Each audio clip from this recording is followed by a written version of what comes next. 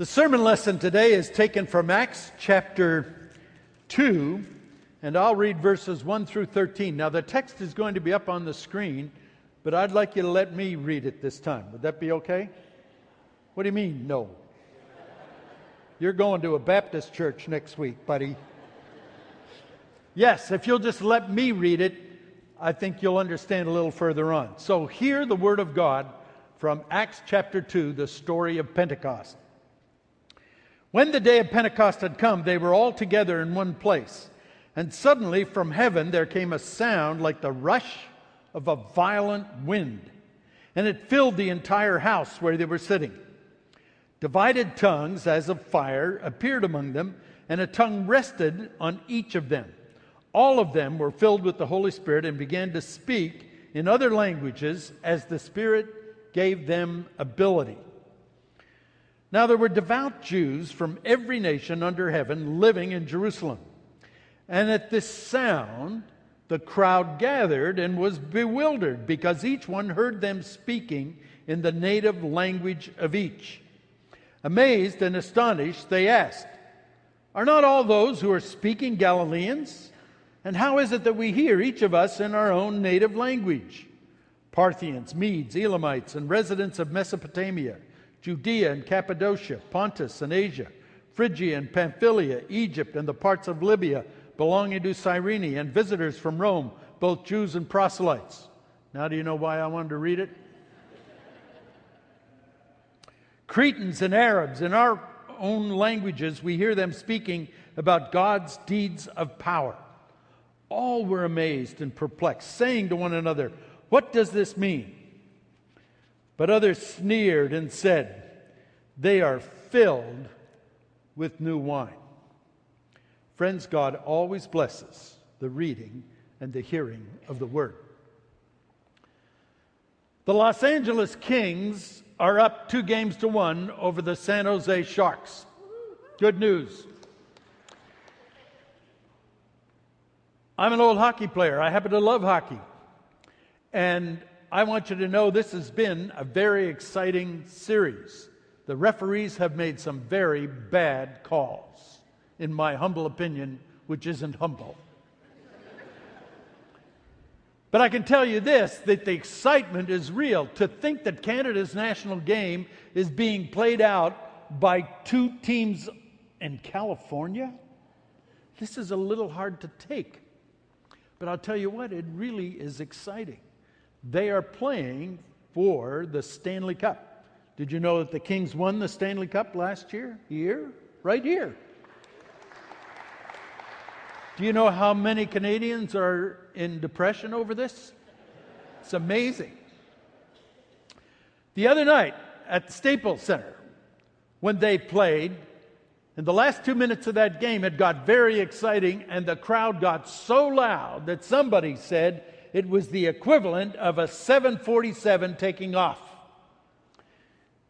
50 days after the Passover celebration, the Jews had another festival called Pentecost. Pentecost was important because it was a harvest festival. It really celebrated the first crop of wheat that came each year. And Pentecost was important to the people because all over the place they gathered in Jerusalem to celebrate God's goodness to them in terms of agriculture. 7 weeks after the resurrection of Jesus, the followers of Jesus met in Jerusalem to celebrate Pentecost. Now, they were gathered together in one room. 120 of these frightened followers of Jesus were all together in this one room. There was a sudden outburst of the Holy Spirit. And the scripture says it was a wild, violent, powerful wind, the equivalent of a 747 taking off. And then you had another factor. Little flames appeared over people's heads.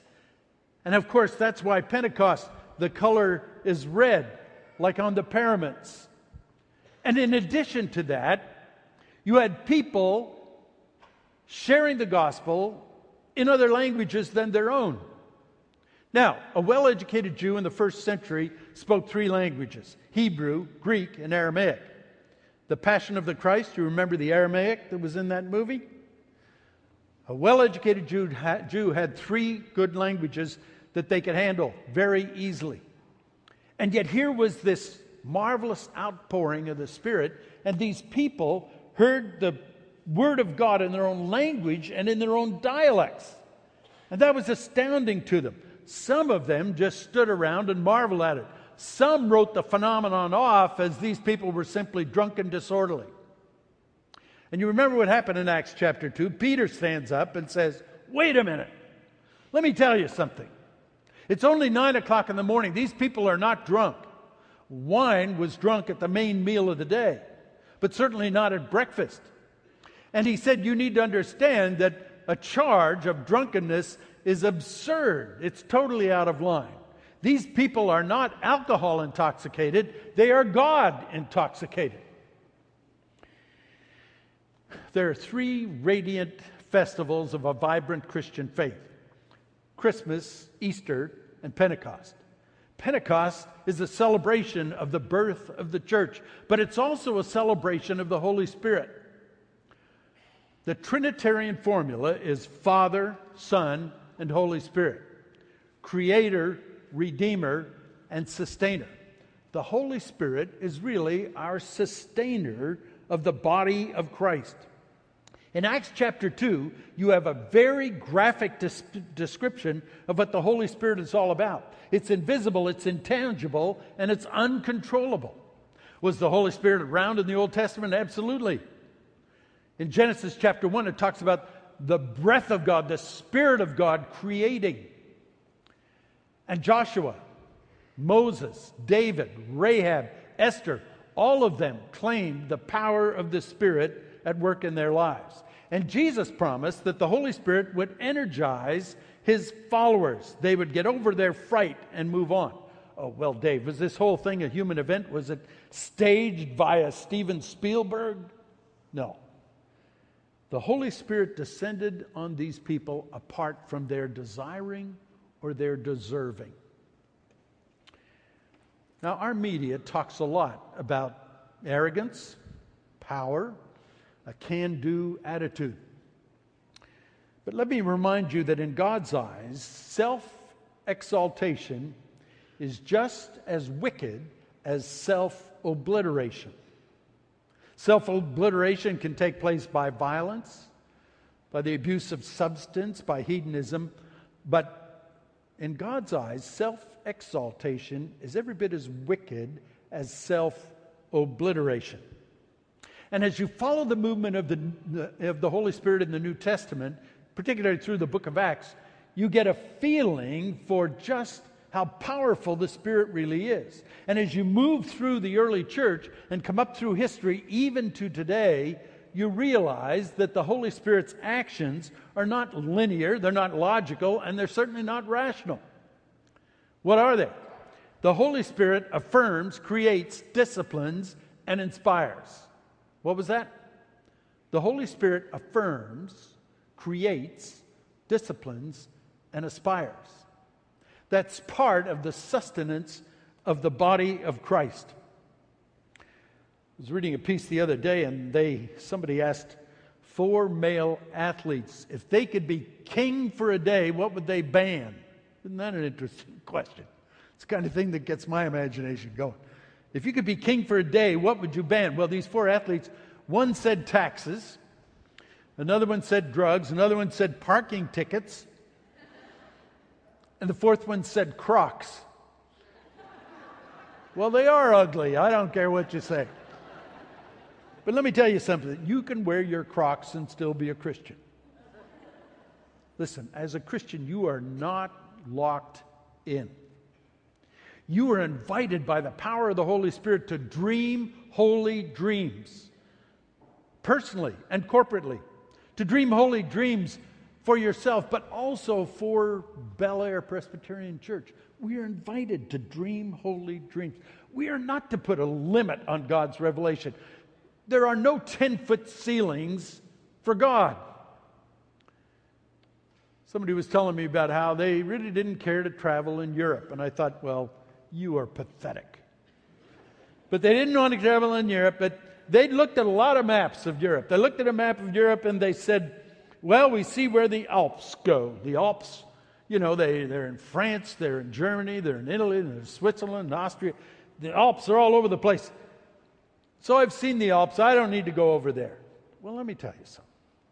It's a world apart. If you see the Alps, you see the granite piercing the sky. You see those snow-capped peaks. You begin to feel the wind and the cold and the power of those mountains. Why do we want to put 10-foot ceilings on God? Ephesians 5:8 says this, be filled with the Spirit. Now that doesn't mean much to us. Be filled with the Spirit. But let me tell you what the Greek says. The Greek says, keep on being filled with the Spirit. It is an action that is encouraged. It's a continual action. And the Greek is actually a present passive imperative. You ought to be impressed that I know that. Present passive imperative. Keep on being filled with the Spirit. Why did Paul say that to the church in Ephesus? Keep on being filled with the Spirit. Because he knew they would develop spiritual leaks. There are moments when we are very Christ-like. But then there are those other moments. We develop spiritual leaks. And that's what Paul is saying. Keep on being filled with the Spirit. It's not a one-time deal. We have to be persistent askers of the Spirit. And we invite the Spirit. The Holy Spirit is self-authenticating. You don't need logical analysis. You don't need the affirmation of the other senses. The Holy Spirit is self-authenticating. You don't believe that? Read the rest of Acts chapter 2. Peter says 3,000 came to the church in just that one day. And in the first century, that was an incredible number. 3,000 new converts. Let me tell you this. The Holy Spirit is not just God's comforter. The Holy Spirit is God's disturber. The Holy Spirit is God's comforter, yes. But the Holy Spirit is also God's disturber. And there are times when the Holy Spirit disturbs us, and we better respond. We better respond. The Holy Spirit is not ours to command, it is ours to receive. We are not in control. And for us in the 21st century America to put ourselves under the control of the Spirit is a huge leap of faith. Many years ago, you probably saw the movie As Good as It Gets. I like that movie. Nicholson is just one of my favorite characters. He's not a Presbyterian, I know that. So don't write me notes. But in that movie, you've got Jack Nicholson, you've got Helen Hunt. They're the main characters. And Jack Nicholson at one point turns to Helen Hunt's character and he says, I've got a really great compliment for you. And she said, I'm so afraid that you're going to say something pretty awful. And he goes on, but he says simply this, you make me want to be a better man. There's the compliment. You make me want to be a better man. And she said, well, maybe that's the best compliment of my entire life. And typical Jack, he says, well, maybe I overshot a little because I was aiming at just enough to keep you from walking out. Here's the line. You make me want to be a better man. That's what the Holy Spirit does for me. It makes me want to be a better man. It makes me want to be a better father. It makes me want to be a better spouse. It makes me want to be a better grandfather. It makes me want to be a better pastor. And when you invite the Holy Spirit to remember, you invite the Holy Spirit. You don't control it. In Galatians 5, it says, the fruit of the Spirit is love, joy, peace, patience, kindness, goodness, faithfulness, gentleness, and self-control. The fruit of the Spirit, is it plural?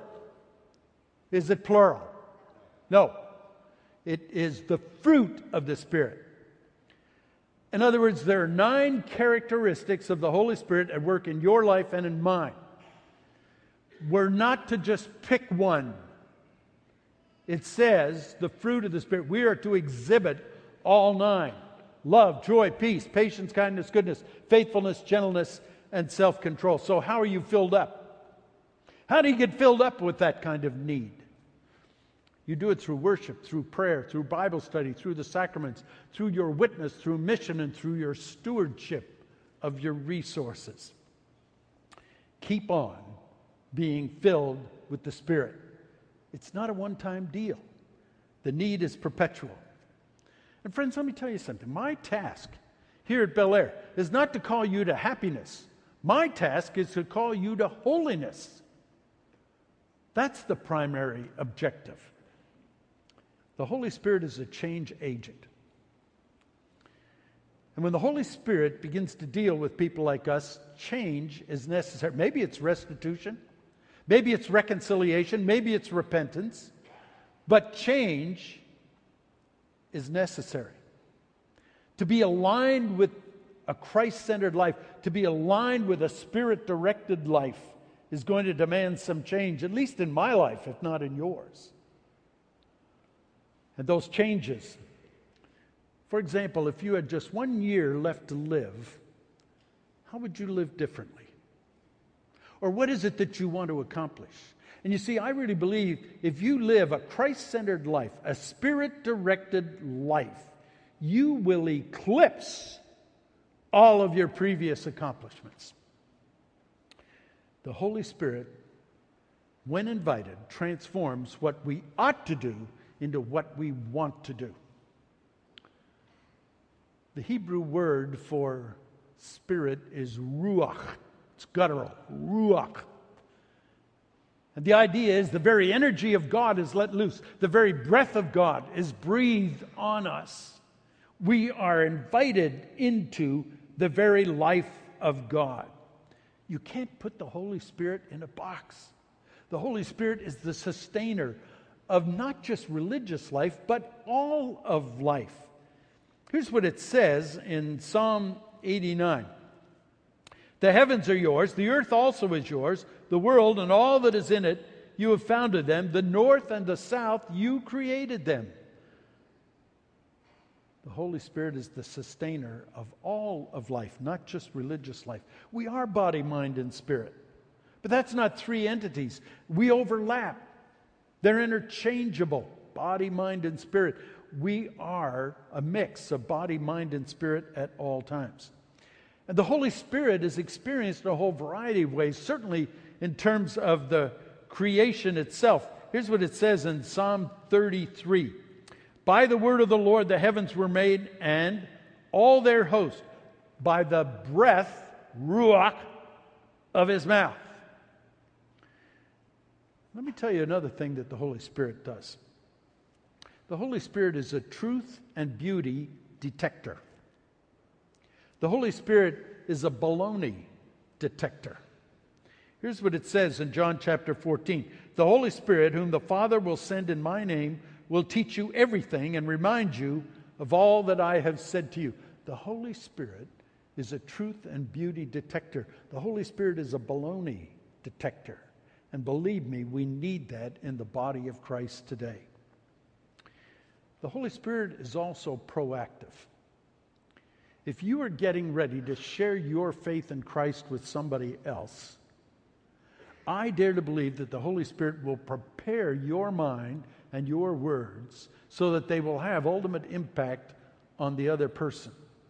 And I believe the Holy Spirit prepares other people to receive your witness. If you're getting ready to go on a mission trip, I believe the Holy Spirit prepares the way for you. And I believe the Holy Spirit sets up some things for you to experience so that your life can be transformed. The Holy Spirit is certainly proactive. And the Holy Spirit gives us spiritual gifts. 1 Corinthians 12 talks about all the different gifts. Healing, administration, leadership, teaching, all these various gifts. Part of the problem with the body of Christ today is we're not willing to step out and try. For example, how will you ever know if you have the gift of teaching if you never offer to teach? And the Holy Spirit says you've got to take some risks. That's what it is to be a Spirit-directed person in this world. And then there's darkness, there's ego, there's greed, there's lust, there's perversion. But there's also a flip side to that in our culture. There is beauty, there is truth, there's honor. There are people who are sincere in seeking after God, and we need to affirm that. We need to enjoy it. Here's what it says in Philippians. Finally, friends, whatever is true, whatever is honorable, whatever is just, whatever is pure, whatever is pleasing, whatever is commendable, if there's any excellence, and if there's anything worthy of praise, think about these things. The Greek really means fill your head up with these things. The last thing I want to say to you about the Holy Spirit is this. The Holy Spirit interprets our prayers. The Holy Spirit knows what it is that we need. The Holy Spirit knows what we have a right to ask for and a right to expect. And when two people are praying, there really is a third person. The third person is the power of the Holy Spirit that intervenes on our behalf. Here's what it says in Romans 8:26. Likewise, the Spirit helps us in our weakness, for we do not know how to pray as we ought, but that very Spirit intercedes with sighs too deep for words. Have you ever been in a situation where your grief was so overwhelming you couldn't possibly put a prayer sentence together? Have you ever been in a situation where you were so hurt by something that happened to you that you couldn't possibly do anything more than sob? Have you ever been in a situation where your joy was just such that you couldn't possibly express it? The exuberance was there, and you just can't put it into words. What the Scripture is saying is that the Holy Spirit intercedes for us when we can't even articulate what our needs are. That's how important prayer really is to us. The Spirit takes care of us when we pray earnestly. Well, Mother Teresa was invited to speak at the National Prayer Breakfast. This was just before she died, and Mother Teresa, as you know, was a little lady, tiny little lady, out of Skopje, Yugoslavia, of all places. And as you know, her ministry was basically in Calcutta. But that little nun was being honored at the National Prayer Breakfast. And the person that introduced her was effusive. I mean, it went on and on. It was wonderful. And the last thing the person said that was introducing her was, "Now, help me welcome the greatest woman in the world to the National Prayer Breakfast." And of course, the crowd stood and applauded and hooted and hollered and all that stuff. And so they finally finished and sat down and were in place. And this sweet little nun said, "If I am the greatest woman in the world, wouldn't you think God would have made me taller than this podium?" She said, "I'm not close to being the greatest woman in the world. But let me tell you about some great things that have happened in my life." She said, "I have been a tiny pencil in the hand of God. Someone through whom God writes love letters to the world." God's got a pencil ready for your hand. Amen. Let us pray. Gracious God, we know that we do not control your Spirit, but we dare to ask that your Spirit's presence might be very real to us, each of us today. May it be very real in the life of Bel Air. May it be real in the decisions that are made. May it be real in terms of the pastor nominating committee and the choices they have to make. Help us, oh God. We do not control your Spirit. We simply welcome it and open us up to new possibilities this day. In Jesus' name we ask. Amen.